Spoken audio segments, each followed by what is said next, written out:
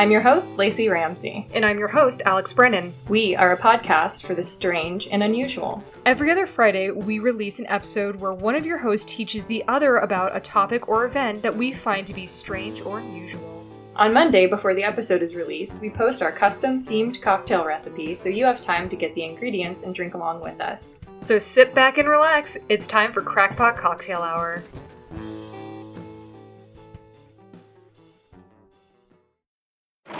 France, 1760. The Wonder Man of Europe runs for his life. No records exist of his birth, death, or true identity. Called himself the Count of Saint-Germain. Others called him the man who would not die. You like this? Oh, you like being food for the immortals? He's a genius. A genius, monsieur. Clearly, Madame Giry, genius has turned to madness. Who is the Count of Saint-Germain? Who is the Count of Saint-Germain?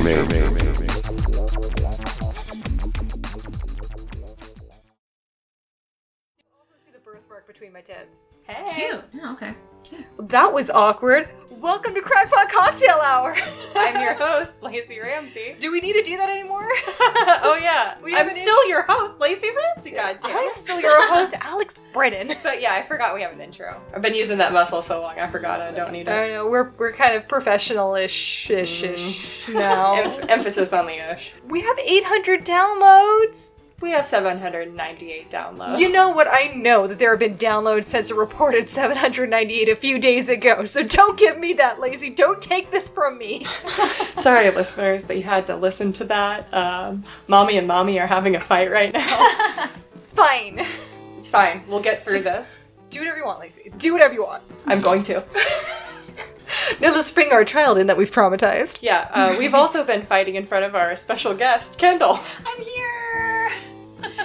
Into the microphone. Hi. You guys may remember Kendall from Aliens. And Kendall is a founding member of this podcast. Yes, I just couldn't commit to it as well as these beautiful humans, so here we are.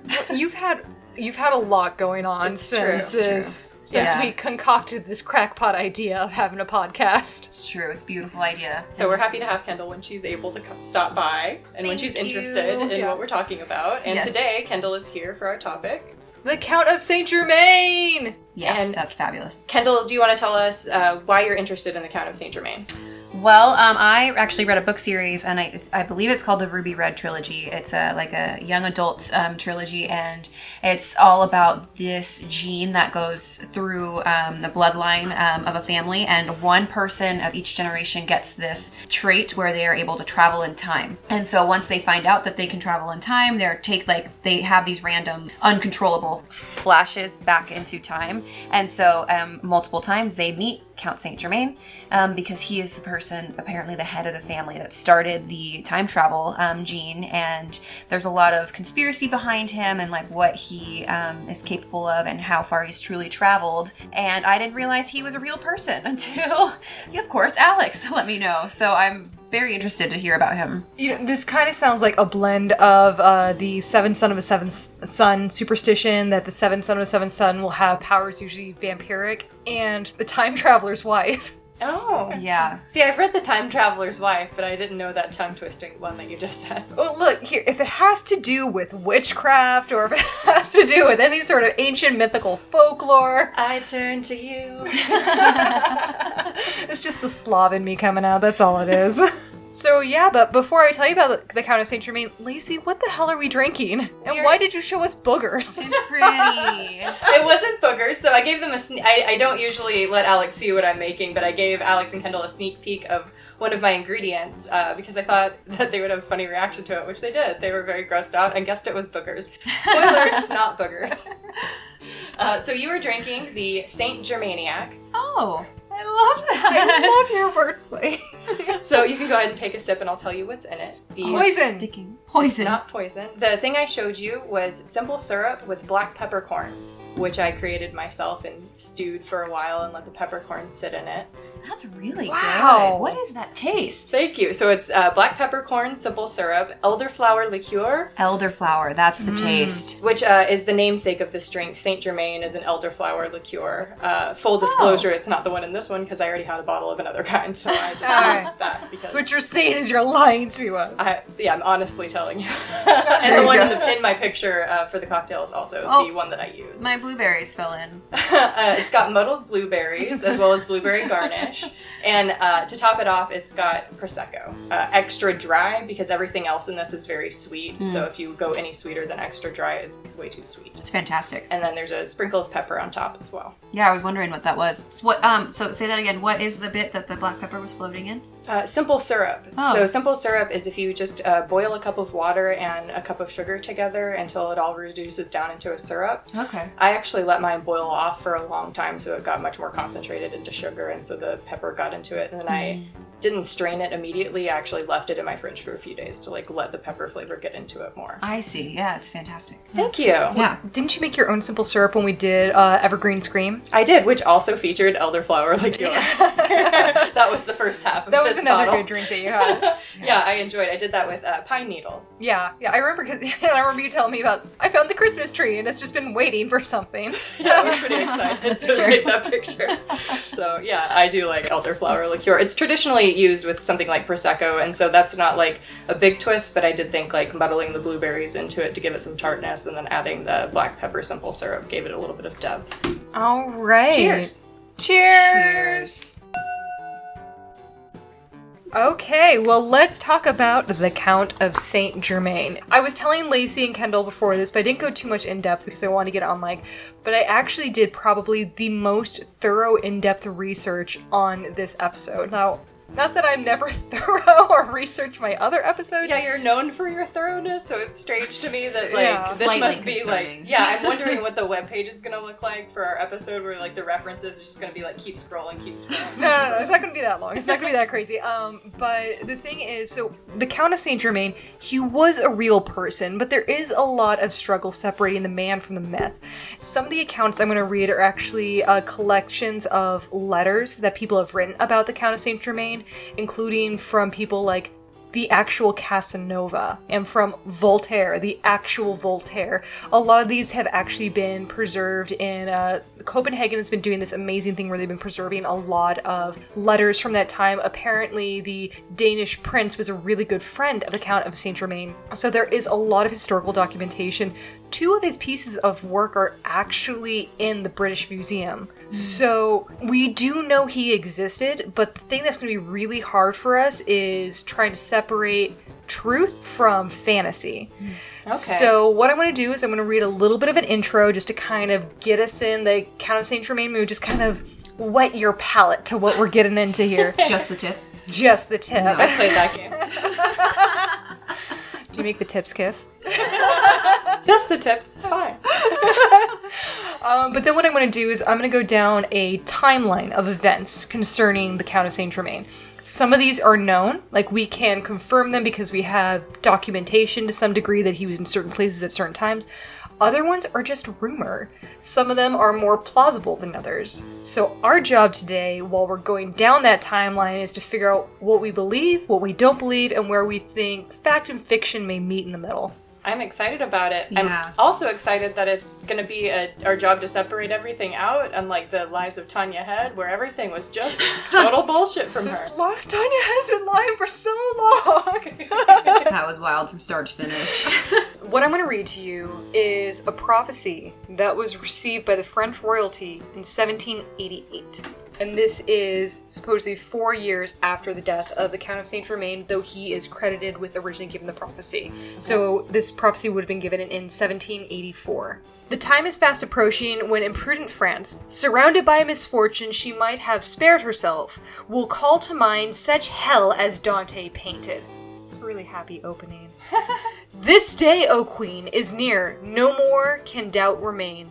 A hydra vile and cowardly, with his enormous horns, will carry off the altar, throne, and Themis, in place of common sense, madness, incredible will reign, and all be lawful to the wicked. So, The rest of it pretty much continues like that.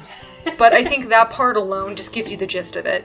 He's calling out to the monarchy of France that you've gone too far. Queen, you specifically are going to be targeted. The people are going to come down on you. Y'all done fucked up. And when was this? He prophesied this in 1784. It reached the ears of the royalty in 1788. Here's the thing though, 1793, 9 years later after the prophecy, was when Marie Antoinette was decapitated. Yeah, I was like, isn't this around the time of the French Revolution? Like, This is 9 years before. okay, yeah. So he knew something was a stirring. Yeah, and it could just be that he really had an ear to the ground when it came to what was happening in France. Like, you can see when a country is about to rip itself apart. I mean, look at America right now. It's too soon. Is it too soon? Right. Yeah. So that is kind of just an idea of the Count of Saint Germain. So though the first count of the Count of Saint Germain may have begun as early as 1710, it wasn't until the 1740s his prominence in French and European aristocracy became widely known. Though his identity remains a mystery, it is likely based on two factors. Firstly, in the 1700s, it was actually very popular for members of both the aristocracy and nobility to socialize under a pseudonym. Examples of this include Voltaire, whose true name was François-Marie Alrat, and Alessandro Calastigro, who was also truly known as Giuseppe Balsamo. He was a famous occultist and magician. Secondly, the Count used several aliases. The Count of Saint Germain is his most well-known one, but he was known to use at least 7 others, though 7 are what are confirmed. They're believed to be more than that. Was one of them R.C. Christian? Spoiler alert! Hey, if you've listened to the Georgia Guidestones, it's not. I mean, if you listen to the Georgia Guidestones episode, you expected this coming. But also, I mean, the Count of Saint Germain, not only did he use many aliases, but he was incredibly elusive regarding his name, his age, and his origin. He often flatly stated that he was centuries old, and he coyly implied that maybe he was just older than he looked. What is known about the man is that he was just as intriguing as the exaggerated tales and works of fiction, which surround him. According to English writer and art historian and antiquarian Horace Walpole, in a correspondence in 1745 regarding the Count, so this is one of those proofs that he did exist, the Count, quote, spoke Italian and French with the greatest facility, though it was evident that neither was his language. He understood Polish, and soon learned to understand English and talk it a little. But Spanish or Portuguese seemed to be his natural language. So how many languages is that? Like 7? I'm actually going to count down the number of languages coming up. But also in the same correspondence, he goes on to say, he sings and plays the violin wonderfully, composes, is mad, and is not very sensible. He is called an Italian, a Spaniard, a Pole, somebody that married a great fortune in Mexico and ran away with her jewels to Constantinople, a priest, a fiddler, a vast nobleman. The Prince of Wales has an unsatiated curiosity about him, but in vain. And these are the things that we can prove that have actually been accounted about him. Furthermore, while he was also in England, he visited Lady Jemima York. Make your joke now. How you doing there, Kenny? Enjoy that simple syrup? I heard you're actually related to her. How are you related to Jemima? What? Is she your aunt? I was like, wow, I'm not following. I need to stop drinking. Go ahead, drink more. But when he visited her in the spring of 1749, she relayed the following in her own letter. He is an odd creature, and the more I see him, the more curious I am to know something about him. He is everything with everybody. He talks ingenuously with Mr. Ray, philosophy with Lord Willoughby, and is gallant with Miss York, Miss Carpenter, and all the young ladies. But character and philosopher is what he seems to pretend to, and a good deal conceited of. The others are put on to comply with, and I can't speak French, so, les manières du monde, but that you are suppose his real characteristic. So pretty much, he's like, I might be this, but I may not be this, and this is a part of the game for all of us. But I can't fancy he is a great pretender of all kinds of science, as well as that he really hasn't acquired of an uncommon share in some. So he's a guy that seems to, like, know a lot of stuff, but some of his, like, is he just making this up? But, like, in some areas, like, he clearly knows what he's talking about. Does he say old sport a lot? In addition to his behaviors, the man was actually a great artist. He is credited with composing no fewer than 59 pieces of music, including 42 Italian arias, 4 English songs, 7 violin solos, and 6 trio sonatas, which includes a violin with a harpsichord. Okay. 2 of his pieces of musical work are currently in the British Museum. He was a philosopher and an artist with a shockingly acute memory. He shared his great musical works with the likes of, I shit you not, Tchaikovsky, and he played the harpsichord for Frederick the Great. He was said to be an accomplished painter. He specifically stated, or actually it is specifically stated by anyone who could see his paintings, that he could paint jewels with flawless accuracy. Oh my gosh. But kind of continuing in that same vein, jewels and gemstones were a prominent feature of both his life and his wardrobe. He was said to be fond of diamonds. He often wore them to social events, but he also claimed he was an alchemist and could repair even a flawed stone. Oh, he's a liar. Yeah. I see. Yes. Okay, continue. Like his name and origins, the basis of his wealth is entirely unknown. He was said to be a striking man to look at, particularly his eyes. In all his appearances, he never seemed to age beyond his mid-40s, despite there being 40 established years of his life. So during those 40 established years of his life, assuming he was 40 at the beginning, he should have looked 80 by the end, but he still looked 40. Like Keanu Reeves. Pretty much. Yeah. He's like 190, right? Right. Yeah. Though the Count of Saint Germain is his most well-known pseudonym, he has no fewer than 7, though others are rumored. Voltaire himself referred to him as, quote, the man who knows everything and never dies, and, quote, the Wonder Man. He is reported to speak Swedish, Portuguese, French, Italian, German, Spanish, and Russian, with knowledge of Sanskrit, Chinese, and Arabic. I'm sorry.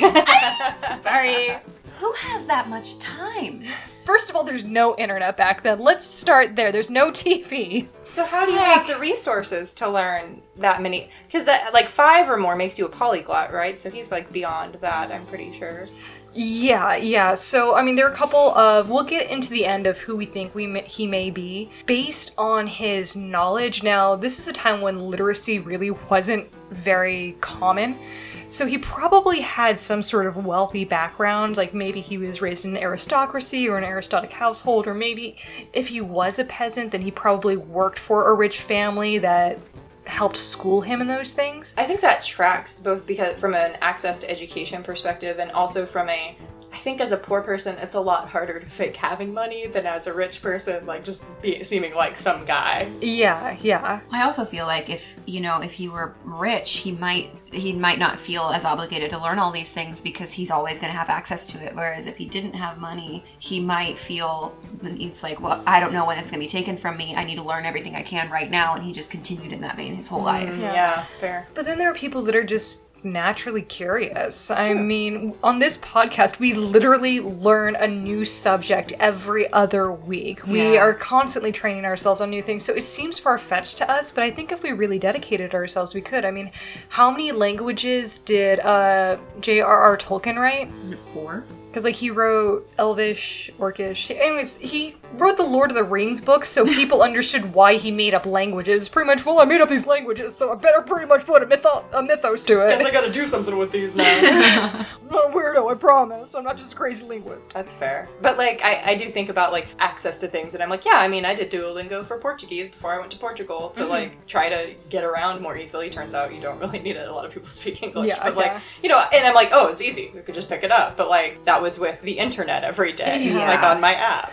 But I also wonder if we're looking at this from an American perspective, because our closest foreign country to us here in Seattle is Canada, where they all speak English. Except for in Quebec. I mean, in Europe, the countries are much smaller, they're closer together. Maybe with trade being what it was at the time, it would behoove someone to actually know multiple languages if you're working in multiple markets. Fair. I'm just speculating. Yeah, but he also knew some, like, bits of Asian languages as well, and that's not as common. The Sanskrit we can explain, and we're going to get to that. Okay. So you guys ready for the timeline? Yes. Give it to me. So with the timeline, again, all of these events are things that are listed. Some of these we can establish. So those are I'm going to call known. Ones that are not known but are just spoken of are rumored. And some of those I may go a little bit in depth on where it's like, well, yeah, this part we can prove, but the back part might be bullshit. So I'll kind of give you guys those caveats as we go. All right. So this both falls under suggested and known because there seemed to be some correspondence of him during this time, but between 1737 and 1472, it's suggested that the Count of Saint Germain, or the man that we know as the Count of Saint Germain, was in Persia studying alchemy at the court of the Shah of Persia. Did you mean 1742?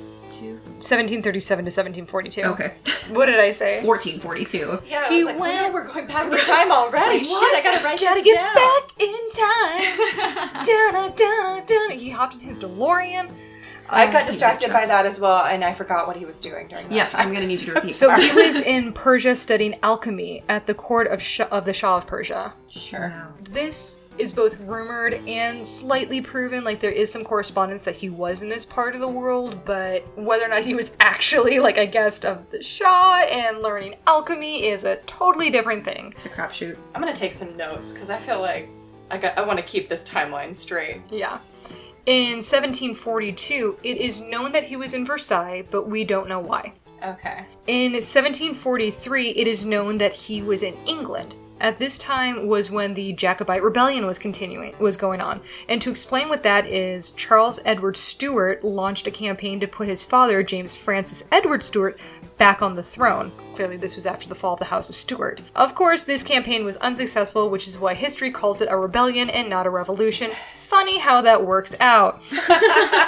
This was also the same time as the Austrian War of Succession, but we will talk about that more later. Now, when he was in England, he did stay on Martin Street in London, and he was later arrested by Horace Walpole, and he was suspected to be a spy in 1745. And this is that same guy that we talked about earlier that had the correspondence that the prince was intrigued by him. He's the guy who's the art historian, all these great things. In 1745, it is suggested that he designed prototypes for steam engines. Now, we're going to put an asterisk on this.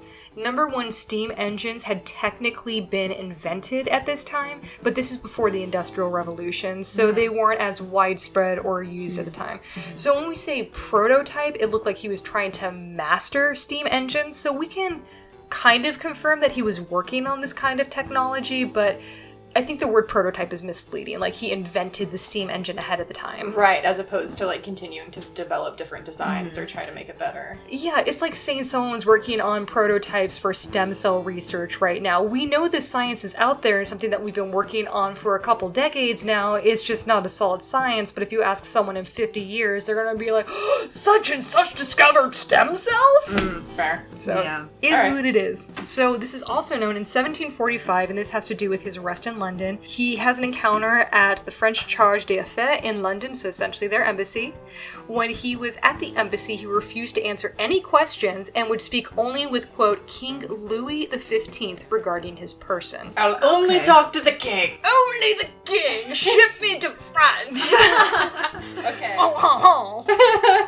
So then, between 1743 and 1745, this is known, he visited Frederick the Great in Vienna, and this is when he was playing the harpsichord for him. So if we're tracking this history, Walpole's already met him in England, so before he's arrested, or around the time he's arrested, they know that he's a great musician, he's played the harpsichord, he's written some pieces of music. He's just very good. 1745, this is known, he went to Edinburgh. Edinburgh. This is actually really boring. He went to pretty much retrofit a pier. P-I-E-R? Yeah.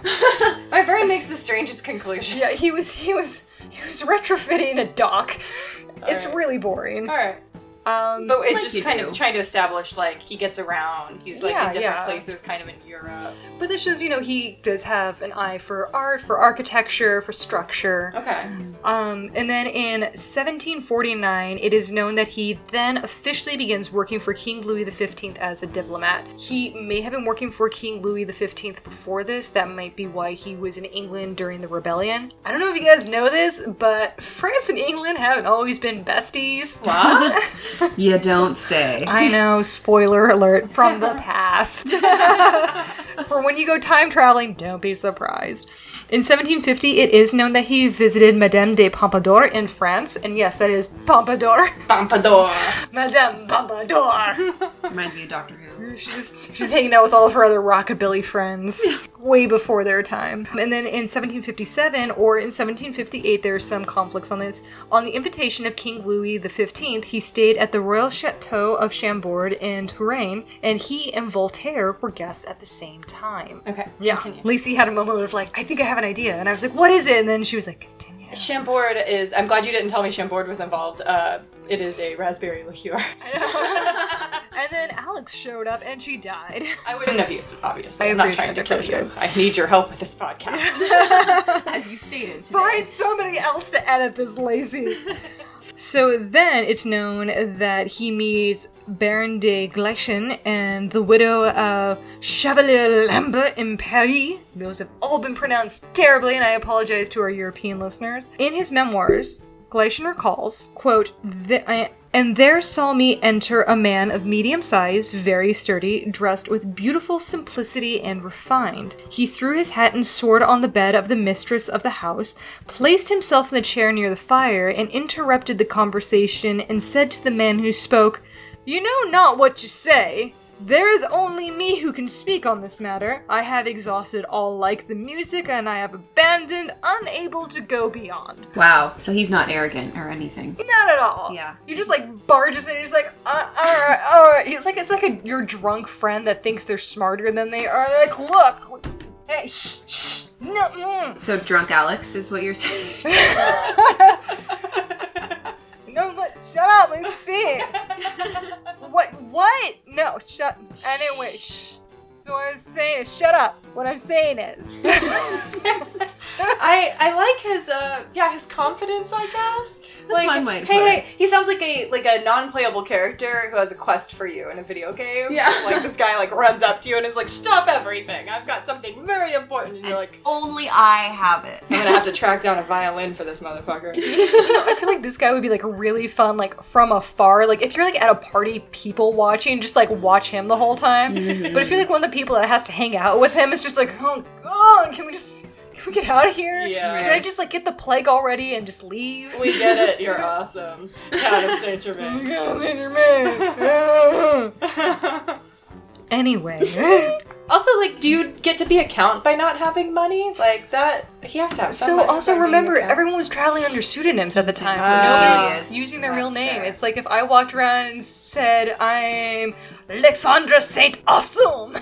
I mean, that tracks, so.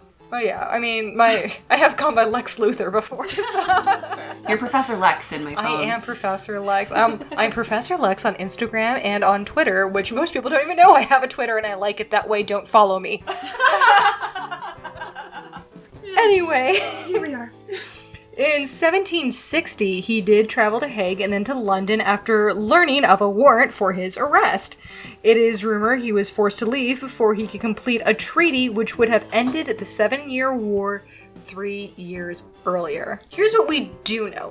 The truth is, there was a warrant for his arrest, so he had to go to Hague, and he had to go travel to go to where the warrant was. The rumor is that while he was in London, he was forced to leave before he could put like the final little garnish on this treaty that would have ended the 7 Years War earlier, made it the 4-Year War.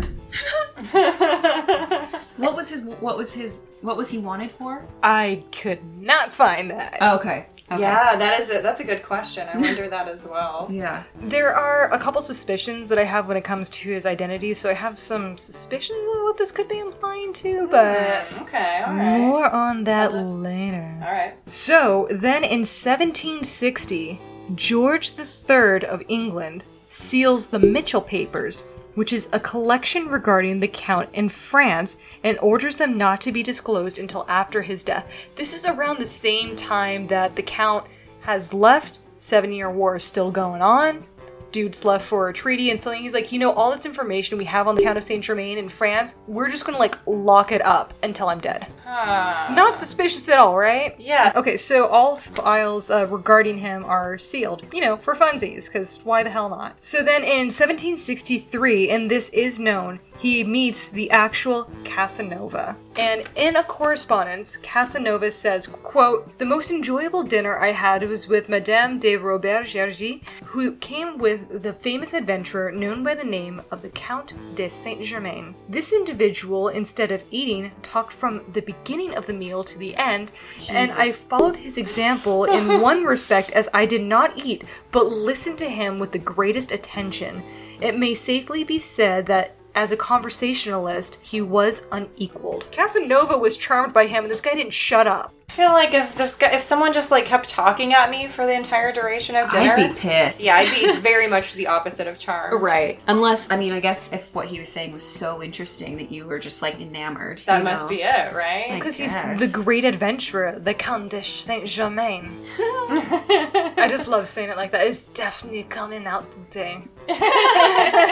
Oh, have you met Daphne yet? She's my French counterpart. There's Daphne, and then what's your drunk name? Val. Val. Yeah. So there's Lex, Daphne, and Val.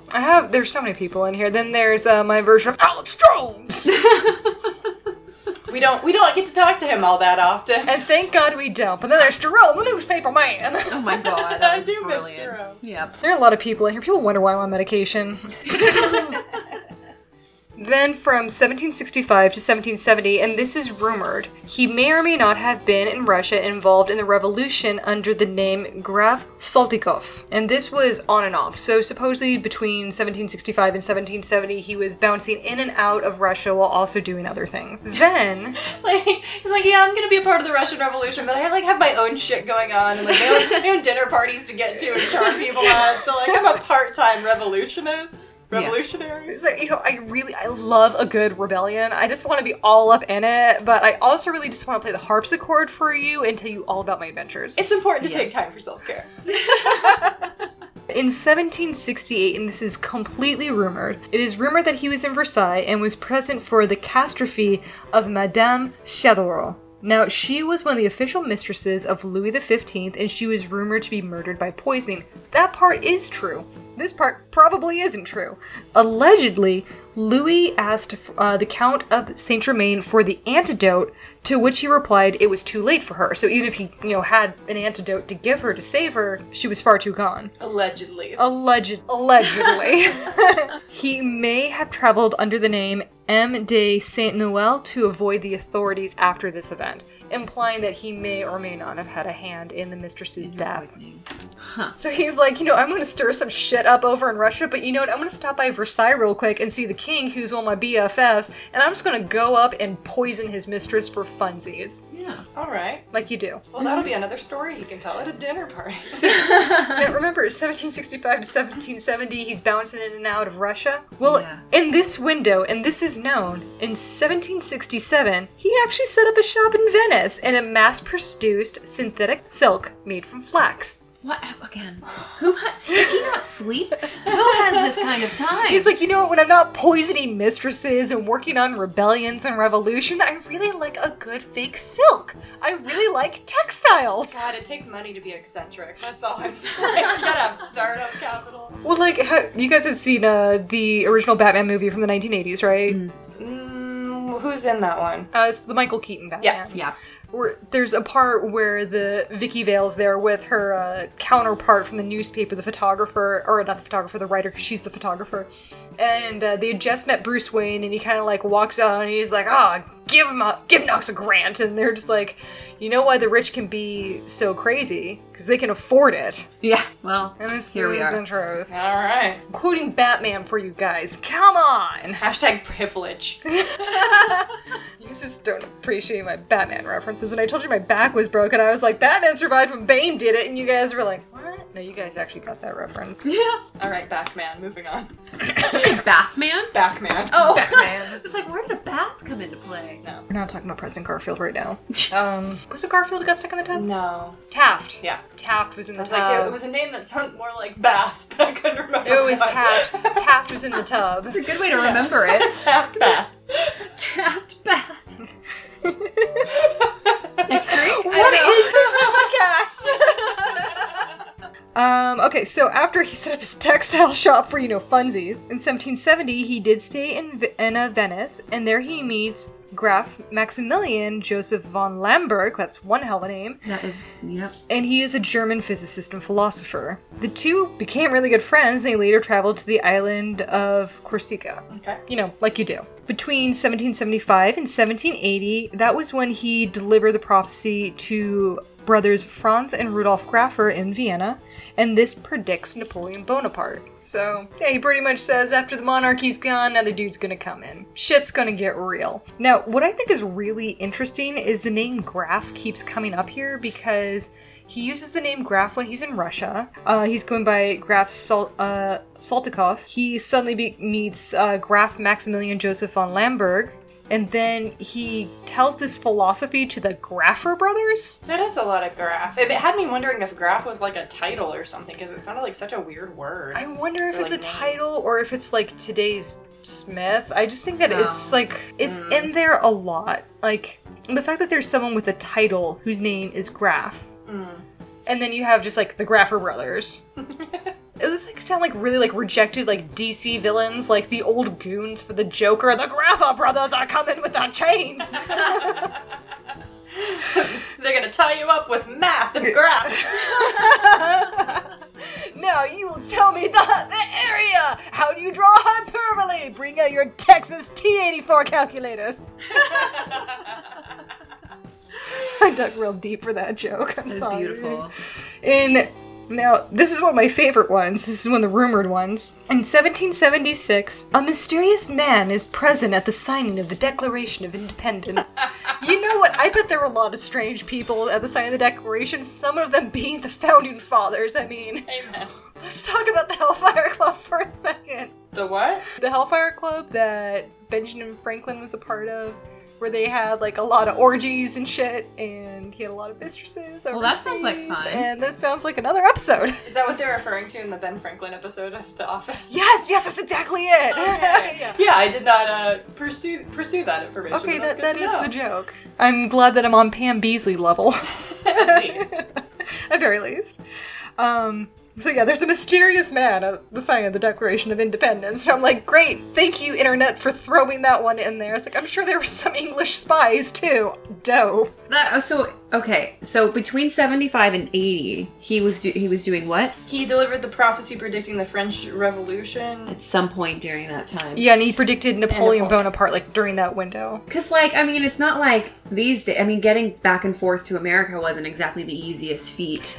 Yeah, but it doesn't take 5 years to bounce back and I was forth. gonna ask, yeah, when you said that, I was like, oh yeah, that's 5 whole years where he's like, the prophecy foretold. And again, this Well- has to be another one like those rumored ones, because like I can see like these people being like, he prophesied Napoleon Bonaparte, and they're like, yeah, he did in 1776. Oh wait, no, we're saying he's in America. It was 1777. Oh wait, no, we were at church that time.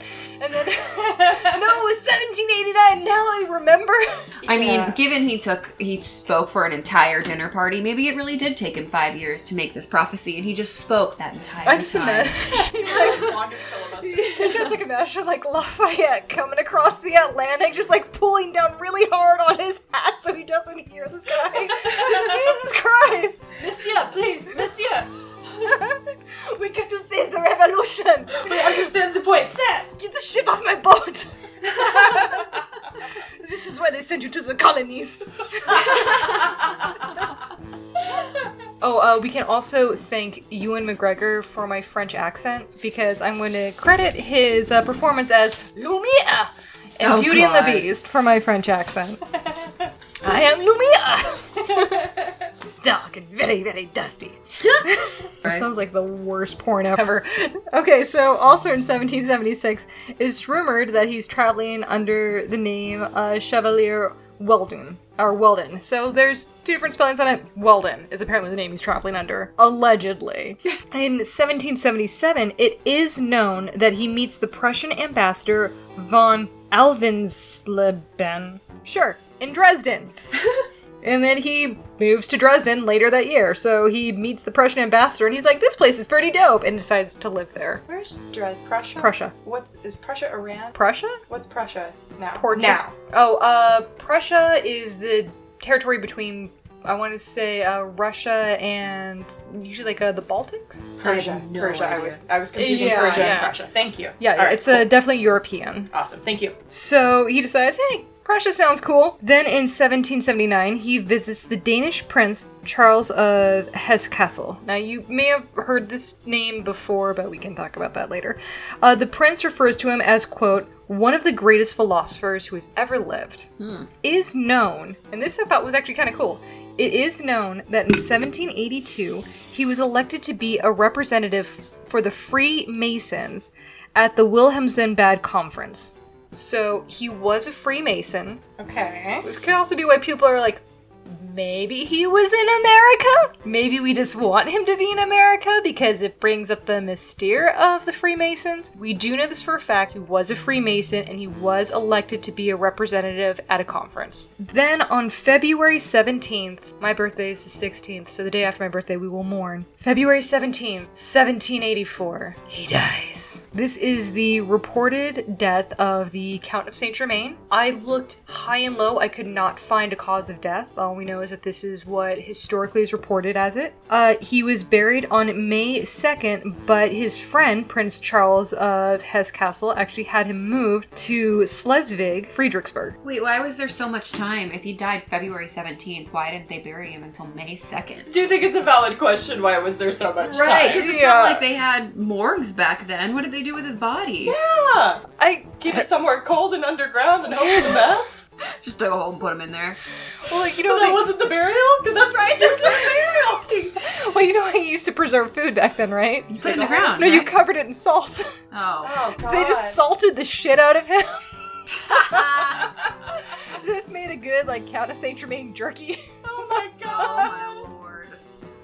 So, All right, so that was his recorded death, and then months later he was like 2.5 to 3, no, more than that. Many months later he was buried. 3 months. yeah, because originally I was thinking, you know, maybe he died and he was far away from a cemetery, so, like, they took some time to, you know, plop him in a grave, but it sounds like he was originally buried after his death, and then it was May 2nd that his friend the prince had his body moved. Oh, I see. Okay. So, He was disinterred. yes, they dug up that Count of Saint Germain jerky, All took a that few salt. bites for the road. You gotta have your protein, this long journey. Okay. Cannibalism jokes. And wait, sorry, who moved him again, and why did he move him?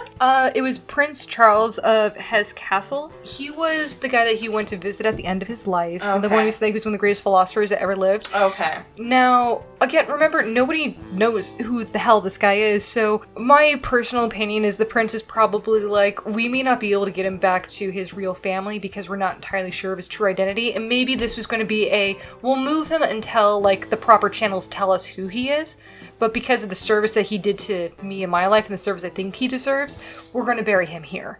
Nice. Okay. He's never been moved. He's still there. Okay. All right. Wait, That like, makes can you sense. visit the grave of Count Saint Germain? I'm sure you can. Let's go. Okay. Right now.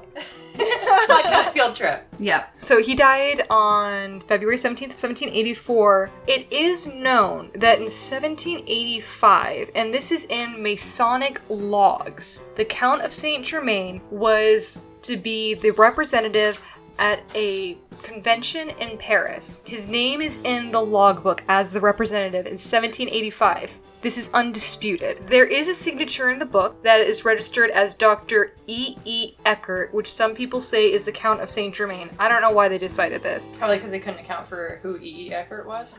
Probably. Also, E.E. Eckert is a suspicious name. Yeah. Count Alessandro de Cagliostro. Now, this is the pseudonym again used by that occultist, magician, alchemist, philosopher Giuseppe Balsamo, who is kind of like a very much Count of Saint Germain character himself. He was also at the convention, and he said that he actually saw the Count of Saint Germain, and he said that he saw him partake in a ritual that would make him a Templar. Oh. So, couple things in play here. My suspicion is that they probably put him down on the books to be a representative at the convention long before his death. Because remember, one of the reasons why Napoleon got away with, like, marching everyone into to Africa and just abandoning them is because it took so much time for word to get back to France that by the time France found out that he pretty much failed in Africa, it didn't matter anymore because he's already doing shit up there. So correspondence took a long time, so they may have, like, written his name down, like, this is going to be our representative. Or like at the last convention, like trying to decide who was going to be there at the next one. Like, Yeah. The year before. Or maybe, like, they wrote his name down not knowing that he had passed away because word hadn't gotten to them yet. Yeah, I think there's a lot of possibilities to account for that, other than he was there and he was alive. Yeah. And I think, you know, this other guy saying that he saw him is kind of like playing like into that mythos of who was the Count of Saint Germain. Like, oh yeah, of course I saw him. It's like people seeing Elvis today. Yeah. Yeah. But then there's also the question of what if? I mean, Did he fake his own death then at that point? Or is he like, and he's just getting older? Or is, I mean, I know there's a lot of rumors that he's immortal. yeah, well, we also remember record keeping at this time, it's not perfect. And for some of these dates, I saw things that were like, this happened in like 1765, and like I did some more digging, I'm like, no, this was 1767, or something like that. So some of these accounts, depending on your source material, may be a little bit skewed, and also so many things have been translated and moved around. It's been hundreds of years, so you can also kind of account for, maybe they just got his death wrong. Who knows? This is still like kind of like in that window of maybe he's still around, maybe there's just some historical error. Yeah, there's definitely some like reasonable doubt for like dates being exact as far as people knowing information. Yeah. Yeah. Personally, I think he was dead, and this is all bullshit, because I'm like, if a prince is moving your body, that's probably going to be something that's on an official record I somewhere. would think that would be written down somewhere, yeah. It's just a little important. Our prince just went and dug up this jerky. But, okay, counter to that, devil's advocate, maybe a prince has the kind of resources to do some things off the books sometimes. That's true. Like, you know? Well, yeah, maybe he said it was Count Saint Germain, but it was actually maybe it was his boyfriend. You know what I mean? Like, it wasn't like you never know. It could have been another Scandal. body. That's very fair. Maybe Count Saint Germain was his boyfriend. Yeah. Actually, Fun. here's one of the funny things that I did find, not funny, here's one of the interesting things I did find out is a lot of people talked about how he seems like have no interest in the opposite sex at all. There's no implication that he was homosexual at all. It's just, he never seemed to have like a lover or anyone that he was in an intimate relationship with. That's why he has so much energy. It's all being sublimated into his projects and his careers and his lives. Actually, I've heard that about Tim Gunn, because Tim Gunn is, he's abstinent. And he's like, you know, I would rather channel my energy into my work, into what I'm doing. I don't feel like I'm losing anything. Has he been abstinent forever? His whole life, he's been celibate. Some people are asexual, just don't have the urge. That's true. Also, can we take a moment to appreciate Tim Gunn and how amazing he is? Make it work. Amazing. He's amazing. Make it work. Make it work. He does. He always makes it work. And he makes me want to. Just get a tattoo that says, or just like above your mirror, just write, make it work. Every day, whatever your situation is, you know what? Make it work. Make it work. Yeah, words to live by. Yeah, that's 1785. In 1786, it is rumored that he met the Empress of Russia, who at the time was Catherine the Great. Ooh. Oh. If that's true, that is dope. Yeah. I mean, he hung out with Voltaire, Casanova, and I was hanging... I'm intrigued by this magician philosopher guy that said he saw him in 1985. Or I am 1985. too, with all the 1785. Yeah. He's actually going to become even more interesting as we get into this. Okay. He seems mysterious to me. I did not know about him until I started doing this research, and now I want to research the poop out of him. Yeah. So, then it's rumored that in 1788, he met the Count de Chalons, and he claimed that the Count of Saint Germain, or rather, the Count de Chalons claimed that he saw the Count of Saint Germain in the Palace of Saint Mark. And then it's rumored that later in 1788, he met with Baron Lyndon and claimed that he was headed to the Himalayas, and no one would see him for, quote, 85 years. 80. So I feel like at this point, like, let's admit it, anybody who was anybody in Europe at this time met the Count of Saint Germain. So, like, what's, like, the best way to probably, like, boost yourself up is say, like, you saw him or hung out with him or spoke with him? That's true. But, like, the Himalayas for 85 years! Maybe they drained his whole body of blood and just put him in the cold and then he came back to life. I like that idea. They really preserved that Count of Saint Germain And jerky added steak. salt. Yeah, the Yeah. salt definitely Yeah. helped. I think Headed for the Himalayas is like the new, like, out to lunch or gone fishing. Yeah. There hasn't been a Count de Saint Germain around here in 85 years! Thanks, Jerome. More on that later. So then, and this is, like I said, I was about to get really interested about the other guy. In 1789, this is known, a written work known as the Most Holy Trina Sophia was taken by the Inquisition in Rome. It was in possession of Cagliostro, and it was rumored to have been authored by the Count. Based on the writings, though, it's actually more likely that Cagliostro wrote it himself. It is one of the most desired magical tomes in history. It talks about alchemy, science, and religion and mythology and everything merging together. I saw a thing that said the true theme to the 1980s movie, The Secret of NIMH, which is a great movie. I love The Secret of NIMH. It's a Don Bluth movie. Oh yeah, it's a damn good movie. I heard somewhere that the theme of the movie is that you need science, magic, and something else to go forward in the future, and that's what the elders are actually really debating. And that's what the Secret of NIMH is just the meeting of those three things. And that's kind of what this book is talking about. And I think Cagliostro, it was easier for him to tell the Inquisition, no, the Count of Saint Germain wrote it. I didn't write it because he's, number one, not going to be in as much trouble if he didn't write it. But also, it really boosts the mythos of it more. And if you really want the word of it to get out there, then attach a really cool name to it. Yeah, that's fair. Yeah. I've been trying to, like, as you were talking, I wrote down, like, Trina Sophia. I was trying to break down, like, the meaning of what that would mean. Because Trin made me think, like, Trinity, and Osophy is, Exactly. like, philosophy. Yeah. This is one of two written works that's accredited to him. Another one is called the Triangle Manuscript, and it's literally called the Triangle Manuscript because the pages are literally triangular. Shut up. So the whole book is triangular? It's like an upside down equilateral triangle. What? I'd buy that. Wait, actually, I think it's an isosceles because I think the two arms are actually longer than the base. Yeah, I think that's what that is. Yeah. Do we know the subject of the Triangle Manuscript? Kind of the same thing along the lines of like philosophy, of his personal philosophies and things, but it's not as universal or as in-depth as the other manuscript. I believe the writing styles are slightly different, but the themes are similar, but Cagliostro and the Count of Saint Germain had very similar opinions. They kind of ran in the same kind of circles of thinking. I feel like a triangular book would be really frustrating to read. Imagine the paper cuts you would get to trying to turn your page because it's at an angle. So Yeah, it's how a would you do it? horizontal. It's a vertical. So if you flip look it at this it, way? yeah, the point would be down, and then you would flip up as you're reading. Oh, okay. So I then you're still flipping on a see. long edge. Like, Yeah, At a more natural angle, at least. Okay, that makes more sense actually. 'Cause Like I a was legal like, pad, the triangle. Yeah, yeah. okay, yeah, okay. Okay, yeah, that's how the triangle manuscript looks.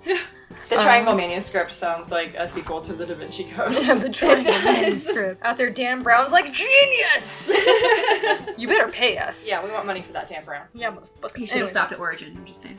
So, October 5th of 1789, it is rumored that That's my birthday, not the year. I'm much, much older than that. Laissez de Saint Germain. Oui. That's why she was so clever on the name. She picked up on it real quick. Yeah. So the Countess de Admar. Now, number one, two things before I go into this. We're going to hear a lot from her. Apparently, she was a friend of the Count's in life. Number two, pretty sure she's full of shit. Okay. Number three, every single time I see de Admar, I just think of Count Admar and the Joust. I don't know what that is. A Knight's Tale. Okay, alright. The best is when they are playing, what's that song? We called? Will Rock You. We Yes. Will Rock You on trumpets. It's like a... Oh, It's the so- opening, like it ends and they put the trumpets so down. good. Right. The movie, it is so ridiculous and over the top. It's perfect. I love that movie. Yeah, I think about it super well often, done. actually. Yeah. We own that movie. as well. It's a great film. Yeah. Brilliant film. So, it's rumored that the Countess d'Admar, who was a close friend of the Count, received a letter implying the end of the French monarchy, including the death of Marie Antoinette. And this was October 5th of 1789. That's when the letter was dated. In 1793 is the death of Marie Antoinette. All right. Then in 1798, and this is rumored, an Englishman encounters the Saint of Count Germain in a revolutionary prison in France. And that just seems a little too convenient for me. What year was that? That was 1798. All right. It's been dead for a while I was now. gonna say, is there a record of what year he was born? There isn't. Okay, because I guess I don't know. Nobody knows who he is. Yeah. So he was just in prison in 1798, is that what you said? Yeah, in 1798, an Englishman encounters the Saint of Count Germain in a revolutionary prison in France. This is one person's account of saying, yeah, this dude that was in the cell next to me totally the Count of Saint Germain. Seems legit. Maybe the name, the Count of Saint Germain, is like James Bond. Just gets passed on. Maybe. sorry. Also, like, I thought Saint Germain was like a saint, and to be a count of, isn't it usually a count of somewhere? Is Saint Germain also a place? It might be. I mean, The there's... Count of Monte Cristo. It's the island that he found the treasure. Right, yeah, it's usually like a place and not like a... But there's some places that are named after the That's- Saint True. yeah, that's likely. So, Okay. I mean, like St. Paul, Minnesota. Count de St. Paul. I bring the worst winters. Then, in 1799, it's rumored that the Count visited the Countess d'Admar, again, you're going to see her a lot, the night before Napoleon's coup. And then in 1804, the Countess d'Admar sees the Count the day following the death of Louis-Antoine de Bourbon d'Ainleer. Dick d'Ain. No. Oh, well, that clarified things. Yeah, I'm glad you... You know, I like to add a little bit more phlegm, makes it a little bit clearer. Yeah. That's the Russian in your, it's not your Look, the heritage. Russian in me really needs to come out sometime. She really does. He's like, I'm Alexandra Karenich. Oh, God. Americans are so small. I have sidebar. I was talking about. I was like, we were watching TV the other night, and someone said a name that sounded like Yedovich, and I was like, oh, that sounds like Alex's a maiden name. And Jake pokes his head around from the kitchen and goes, Yedovich. Yiddish. I was like, yes, exactly. Oh, I just sound like an angry Ukrainian every time I say it. That's what I appreciate about you. That's what you appreciate. That's what you appreciate about me. Нет. I wish I knew how to say allegedly in Russian. We'll get there. I bet the Count of Saint Germain knew how to say allegedly. I'm ready to We learned how to say that during the revolution. Count of Saint Germain. In 1804, sees him day before this dude's killed. Then, 9 years later, in 1813, it's rumored that the Count just straight up visited the Countess d'Admar. When was that? 1813. Okay, he's so, good. like, he died, like, 50 years before that? Yeah. What's the first date that you wrote down? The very first date that I wrote down, the start of all this, was 1737. 1710 is like the first rumor time he Okay. may have been in the court, but 1737 is the official beginning of the Count Saint Germain timeline. Also, fun fact, this is what came up on Google for Count Saint Germain's gravestone. Wow. Oh, like a strange monolith. It looks like Yeah. a whale's penis. What doesn't look like a whale's penis to you, Alex? Usually it's a whale's vagina, Lacey. Oh my god. Whale's vagina. Where were we? So we were going from like 1710 to now we're in 1813, and he's visiting this countess again. Again. Like, and that's not even his birth. That's just like supposedly. When he was a full-grown adult, right? Maybe- In 1710? Maybe when they saw him first. And that may not have been his adulthood, too. That could have been like a kid running around in a court somewhere. Okay, I mean, that's fair. True. yeah, it's just... But still, we're 100 The years. first time we may have heard about, maybe it was the first time, like, I don't know, prepubescent Count of Saint Germain's like, oh, we'll go by Count of Saint Germain from now on. And his friends were like, okay, John. Let's go to the Count of Saint Germain. You go now. Shut up, Kyle. All right. So then in 1820, Albert Van Dam writes his memoirs, An Englishman in Paris. And he suggests that he met the Count of Saint Germain while he was there. So this book did come out in 1820, so that is confirmed. Whether or not he made up that he actually met the Count or not is speculatory. Given the time that this would have come out and how long he would have been in Paris, highly, highly doubtful. Yeah. In 1860, it is rumored that he met with Lord Lytton, and now you know this guy, but you don't know you know this guy. Oh. This is the guy, he's a very famous writer. He wrote things that you may recognize, such as The Pen is Mightier Than the Sword, Oh. and the very famous introduction, It Was a Dark and Stormy Night. Wow. Really? Yeah. Okay. So, Lord Lytton claims that he met with the Count of Saint Germain in 1860. We're getting we're getting close to 100 years since this guy's been dead. So, also, we're purely unrumored now. In 1867, he was seen at the Freemasons Guild in Milan, and this is also in Masonic record. Wow. I have some suspicions regarding this. Okay. So the Freemasons, like many secret societies, they perform rituals that are based on actual events. One of the Masonic events is the stabbing of 3 guild members, which is actually reenacted at your induction. It's kind of seen as a symbol of Freemasons, of unionized workers that are not bound to a single contractor. Okay. So they do a lot of things that involve symbolism, repetition. So you may hear a name of someone that's dead and someone is referred to as an individual who's dead, but that's only a symbolic place. I can see the Freemasons for 2 reasons having the Count of Saint Germain listed as being in Milan at this time. Okay. Number 1, pure symbolism. We have someone that represents the spirit of the Count of Saint Germain. Maybe someone who's also a philosopher, someone who's also interested in alchemy, science, etc., etc. Maybe it's a new rank amongst them. Number 2, that also helps build up their own mythos. I mean, it's like, these are the guys that have the Count of Saint Germain stashed away somewhere in his whole jerky self. That's fair. Oh, that's salt. He's very salty when he speaks to people these days. Well, and like you said, it's been almost 100 years since he died, so it's possible also that somebody else has taken on this name. Yeah. Yeah, kind of like the Dread Pirate Roberts. That's what I've been thinking. Yeah. I was trying to think of his name. I was just picturing Dreamy Curioules from that time. I mean, who doesn't? Fun fact about him, he's in Stranger Things season 3, right? Yeah, oh, he looks good in it. I feel like I saw him in it, but I don't remember. He He's plays the the mayor. mayor.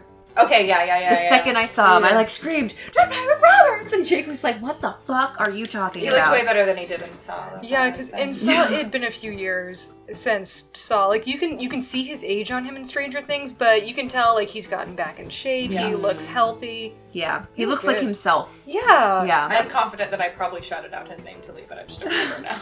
I didn't shout his real name. I shouted Dread Pirate Roberts. Is that not his real name? Yeah, that's true. My name is Ryan. And then in 1870, this is known that Napoleon III put together a commission to collect all information on the Count of Saint Germain, and the records were kept at the Hotel de Ville. This is known. I wonder why, though. What prompted him to want to know all about him? He was just fascinated by it. But wasn't he supposedly involved in predicting Napoleon the First coming about? And so maybe Napoleon III was like, I want to do some research on genealogy, and this guy seems to play a role. Yeah, I mean, the Count of Saint Germain at this point, he's a very mythical character. He's more fiction than fact at this point. He's more myth than man, one might say. So, I mean, I can understand people being fascinated by him. We're fascinated by him. That's why we're doing a whole fucking podcast episode on Why would him. anyone ever care about this guy? Question. So what year did he die? 84. 84. And what year did he, did Napoleon, rise to power? I have an answer for that somewhere. What if Count Saint Germain is Napoleon? I can verify he's not Napoleon. Okay. It's That was my thought if, his grandson is looking into him. Is it because he thought maybe, I don't know. Was related in some way. Yeah, it just crossed my mind. Well, and if he was a legend to a lot of people, then he might have been a legend in the family as well, right? That's You true. might be like, well, who the fuck is this guy that we always talk about? That has been dead for Yeah. 100 years and yet keeps being seen. And also, Right. if you had all the resources, especially all the resources of France in the center of Europe, one of the greatest nations in Europe, and you wanted to research someone and you could just do it for funsy, do it. Yeah, I suppose. Why not? Yeah. Back when information wasn't nearly so accessible. Yeah, so in 1817, Napoleon III puts together the commission, and they keep all of their records that they find, letters, documents, blah, blah, blah, anything they can find at the Hotel de Ville. But then in 1871, and this is known, a fire fire breaks out in the hotel and it destroys all the records. The cause of the fire is still unknown. It was him. 1870. Yeah. He's Clearly arson. Yeah. Count of St. Germain's just like, nah. You don't get to know this. Miss me with that record shit. Then it's rumored that that in 1873, I didn't know that was a word. 1873. Word. In 1873, it's rumored that Madame Blavatsky met the Count. Now, she's a very famous Russian occultist and spiritualist.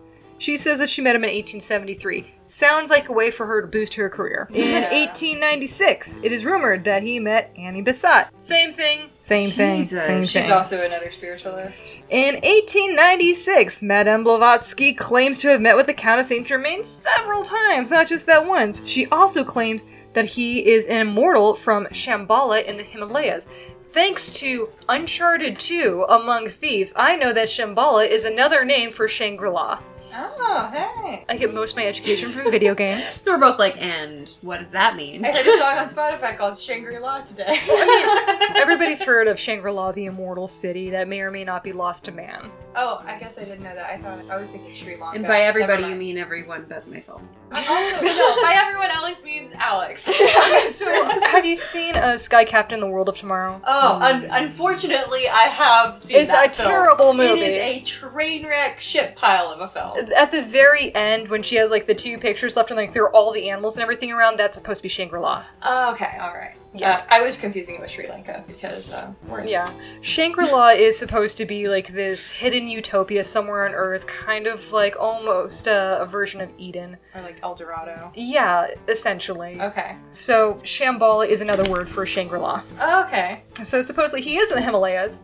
Been more than 85 years, he just really likes it there. And he's just chilling in Shambhala for funsies. Well, if it was like an Eden, you would never leave. Yeah. It's like when you have a dog and your mom tells you the dog has just gone to Shambhala. Have a happy life there on a farm. Maybe that's where Saint Germain is, and he just comes for visits. Yeah. He's really happy he has room to run. Yeah. With all the other counts of Saint Germain. And violins to play. Harpsichords as far as the eye can see. And then it's rumored in 1897 that French singer Emma Calve met the Count. Jesus, we're nearly No, we're in 1902. to the 20th But this is century where now. the vampire rumors begin. This is what we've been waiting for! And guess where it takes place? Where's America's haven for vampires? New Orleans. Yes! Is it really? Yeah. Hell that's yeah. Have you, number one, have you not read any Anne Rice? Interview with the Vampire, The No, Vampire I Lestat, The Vampire Roman. I want you to see my vampire rumors begin now. Lacey drew the most adorable smiley face bangs. I really realize taking notes helps me stay present and remember what's happening. Yeah. So There's a lot of detail on this, so I Yeah, appreciate that. Also, nice. thank you, listeners, for bearing with me. Now we're ready for vampires in New Orleans. New Orleans. So, in 1902, a man calling himself Jacques Saint-Germain arrived in New Orleans and claimed to be a relative of the Count. Police later arrived at his home at 1041 Royal Street after a woman leapt from his balcony on the second floor. He had tried to bite her by the neck like a vampire oh shit. when a knock at the door distracted him. He promised to track her down to the police station, but fled the city instead, and he was nicknamed Vampire Jack. Oh shit. Fun fact, I looked up 1041 Royal Street in Nolans. Nolans. Oh, it's not for sale. But this is what it looks like. Oh, it's gorgeous. Oh my god. I was hoping it was for sale. And then I was Okay. like, so we're all moving to Nolans. Sidebar. Not this year. Next year. My birthday will be on Mardi Gras again. We're going. I've already promised myself that when my birthday is on Mardi Gras next, I will be in New Orleans. So now we all have to go. We're going. We All have to. All right, we're doing a tour of the Anne Rice house, and we're visiting the house of Jacques Saint-Germain. We have to go to some of those voodoo shops. Like, Dude, that whole absolutely. thing fascinates me. I love it. And all those haunted tours you can do Oh, down there. dude. We're I going. have an embarrassing fact to confess. Oh, which I may have God. already confessed. You want to see where Ashley Judd was entombed in Double Jeopardy? Now I do. No, I was going to say that voodoo and all of that in like New Orleans culture is the reason I stopped watching scary movies for a long time, because of the movie Skeleton Key with, I want to say, Kate Hudson, which I have heard from multiple people is not a scary movie. But I have, listeners you may or may not know, I have had anxiety my whole life. And I've been learning this very recently, that, like, this is not a new thing. Like, see, this is how you operate. And I did not sleep, like, the entire night after I watched that movie, because I was so afraid of voodoo. Like, it's so unspecific, too. Like, did I think, like, I knew someone who would put a curse on me? Like, it wasn't anyway, like, specific. The jump scare of her sitting up with the stitches on her face, I mean, that's the only scary part in the whole movie to me. It pumped too much adrenaline into my system for me to calm down. Voodoo's one of those, like, it's a very nefarious kind of fear, because you have to believe it for it to work. Sure. So if you're even a little afraid of it, that implies that it's real to you and you believe enough for it to work. My favorite form of voodoo in a movie is in Lilo and Stitch, when she puts her friends' faces on the forks, puts them in the pickle jar, and then shakes it up. You've never seen Lilo and Stitch? I love you guys who are a little younger than I am, and it just missed me a little bit. Anyway, so this guy was nicknamed Vampire Jack. This is something that you can look up. The truth behind it is a little bit skewed, but there is confirmation that there was a woman attacked by a guy that called himself Jacques Saint Germain. So, 1925. Jesus. Rumored, seen at the Masonic Convention in France. We already talked about this. Let's just... Yeah. Let's skip over this Mason shit. In 1926, it is rumored that occultist C.W. Leadbeater... What I hope a that's name. pronounced Leadbeater or Ledbetter. Well, beat your lead. He claimed that he met the Count in Rome, and he said the man had brown eyes, olive skin, and a pointed beard. That doesn't track, because in the beginning, the only reason I remember this is because of the books that I read. He had bright, light green eyes. Yeah, and one of the things everybody says, like, he was very striking to look at, particularly his eyes. Right. And, yeah. I mean, like, big, beautiful brown doe eyes are one thing, but those aren't striking eyes that would pull you in, are bright eyes. Yeah, that's also what I was thinking. The only reason I remember that is because every descendant of his in this series that had got the gene to travel in time had those same bright green eyes. So that doesn't track. Yeah. It actually gets even more bullshitty on this guy's, like, quote of meeting the Count. He said that that Saint Germain showed him a robe that had been previously owned by a Roman emperor, and Saint Germain told him one of his residences was a castle in Transylvania. Also, according to this guy, when performing magical rituals in his castle in Transylvania, Saint Germain wears, quote, a suit of golden chainmail which belonged to a Roman emperor. What? First of all, we'll get into that later. And over it is thrown a magnificent cloak of Tyrian purple with on its clasp a 7-pointed star in diamond and amethyst, and sometimes wears a glorious robe of violet. That sounds heavy. Sounds like this dude had one hell of an acid trip. Yeah. I think that what he means by that is when he saw Saint Germain, his eyes were bullshit brown. Yeah. I think what happened is he went to Rome and found an opium den. And the guy who was selling him shit was like, oh yeah, man, I'm just like, I'm like hundreds of years old, and let me show you some magic. Woo, smoke more. Woo. Chase that dragon. Yeah, alright. Yeah. Okay. Yeah. In 1930. Oh my god. It continues. It's rumored that Guy Ballard met him in Mount Shasta, California, and this guy, this is how I described him in my notes. He was an engineer, spiritualist, and a kook. In 1933, it is rumored that Vampire Jack attacked 2 women in 2 days in a row in New Orleans. Seems legit to me. Was he wearing the chainmail and the cloak? I'm pretty sure that just a story about a random unknown person attacking women in the night in New Orleans is probably part 1 superstition, part 2 good old-fashioned racism. That is a good point. I have a sentence I would like for you to say in a Jerome voice. Is that good? Okay. It's a Vampire Jack back-to-back attack. Vampire Jack had back-to-back attacks 2 days in a row here in New Orleans.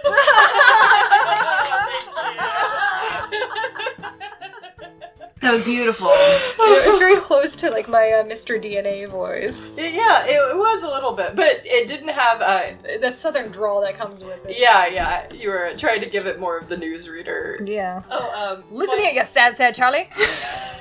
Slightly related to your DNA voice, you'll be happy to know, as I was taking stuff out to the storage unit today, I felt an irrepressible urge, so I didn't repress it, and I ended up, really singing the Jurassic Park theme song to myself, My God. loud enough to where my neighbors would definitely hear me if they were home. Dun dun dun dun dun dun dun dun dun dun dun. So that was 1933. This is the last one. Because I've run out of space on both sides of my paper with my notes. I don't have any more. Okay, 19 when? 33. Was the last one. Okay. So now this is the very, very, very, very, very last one.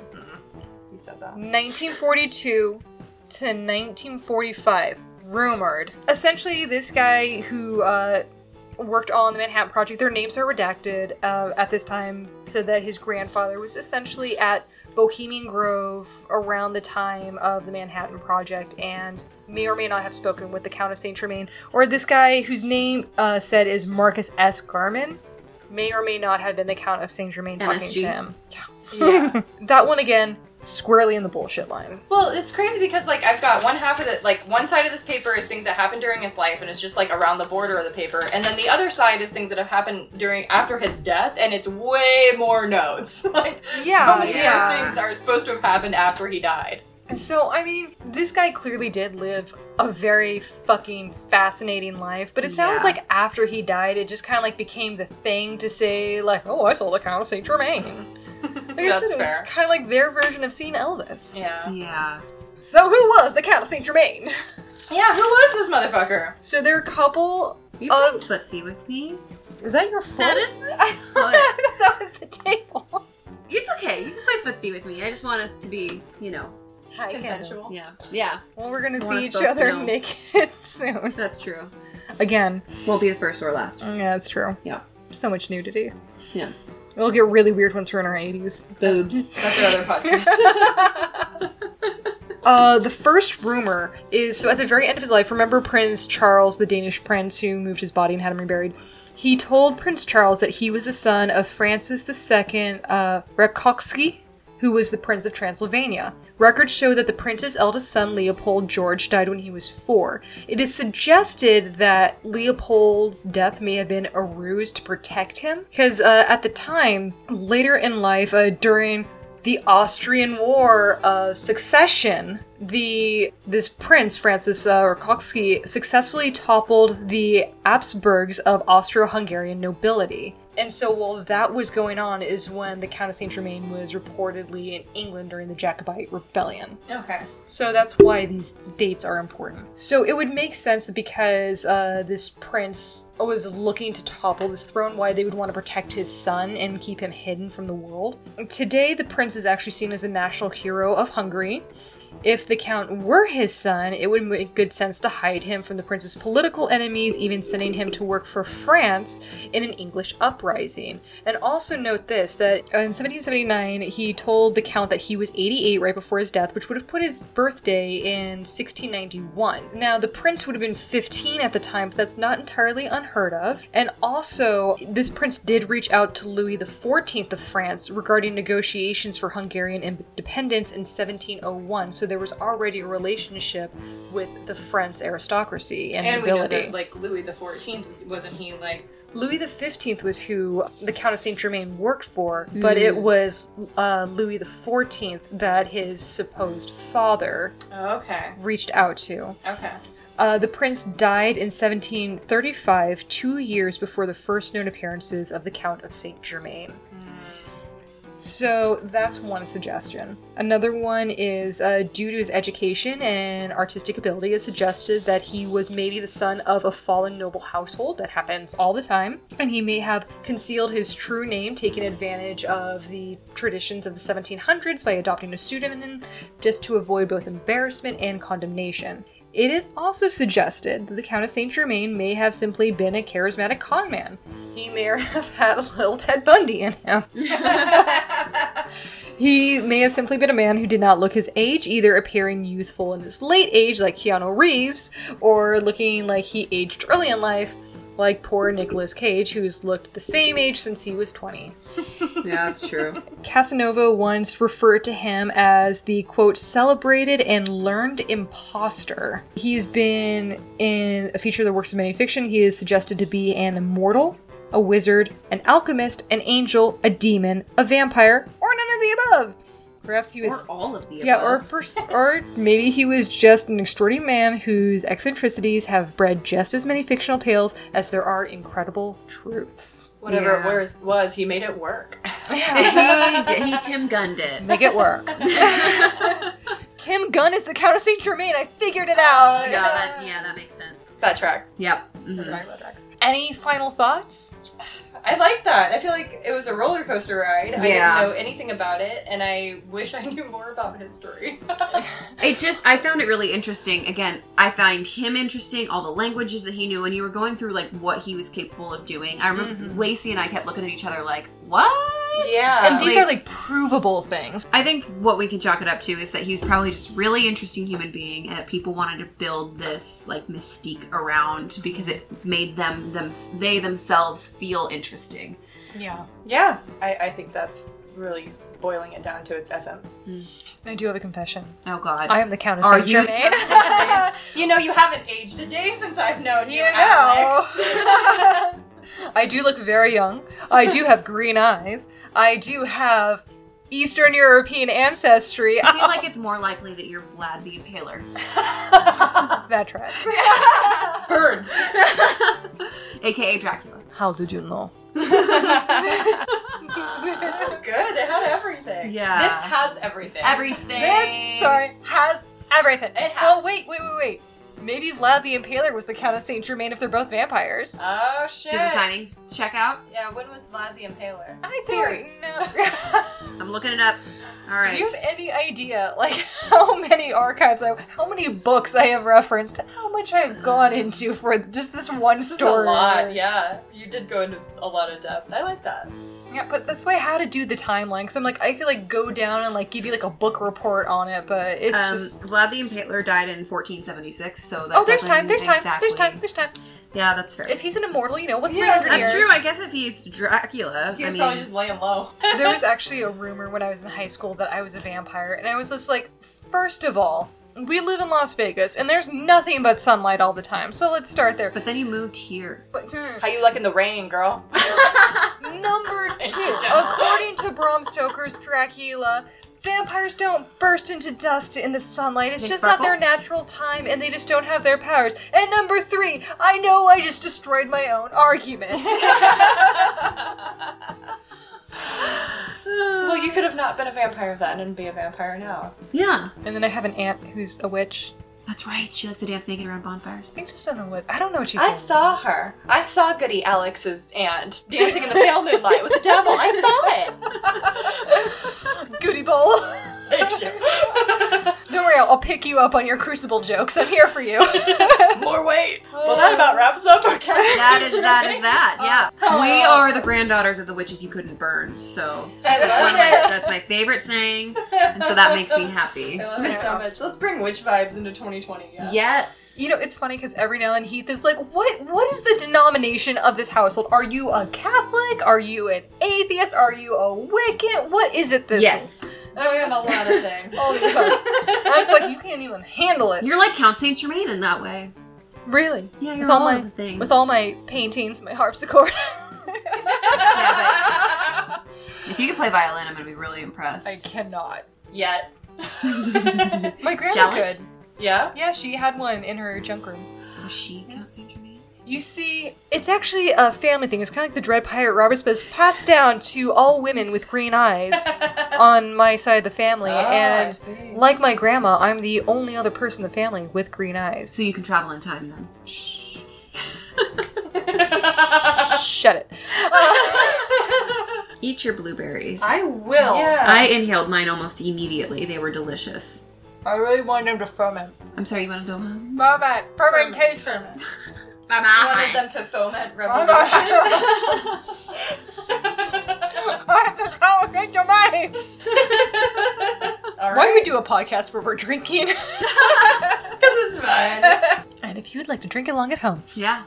I think that's it. All right, Well, while we're still recording then, thanks for inviting me. Yeah. thanks for I coming. appreciate you guys. I wish I could do it every week with you, but I'm planning a wedding, so Sure. that is not a thing that can happen at the moment. So yeah. We appreciate having you when we can. Yeah. Agreed, for real. I like being here, so thank you. Yeah, I think that's it. All right. Thanks. Cheers. Cheers. Bing. That's our new sound effect. Bing.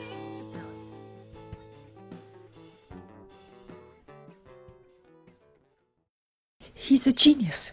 A genius, monsieur. Clearly, Madame Giry, genius has turned to madness.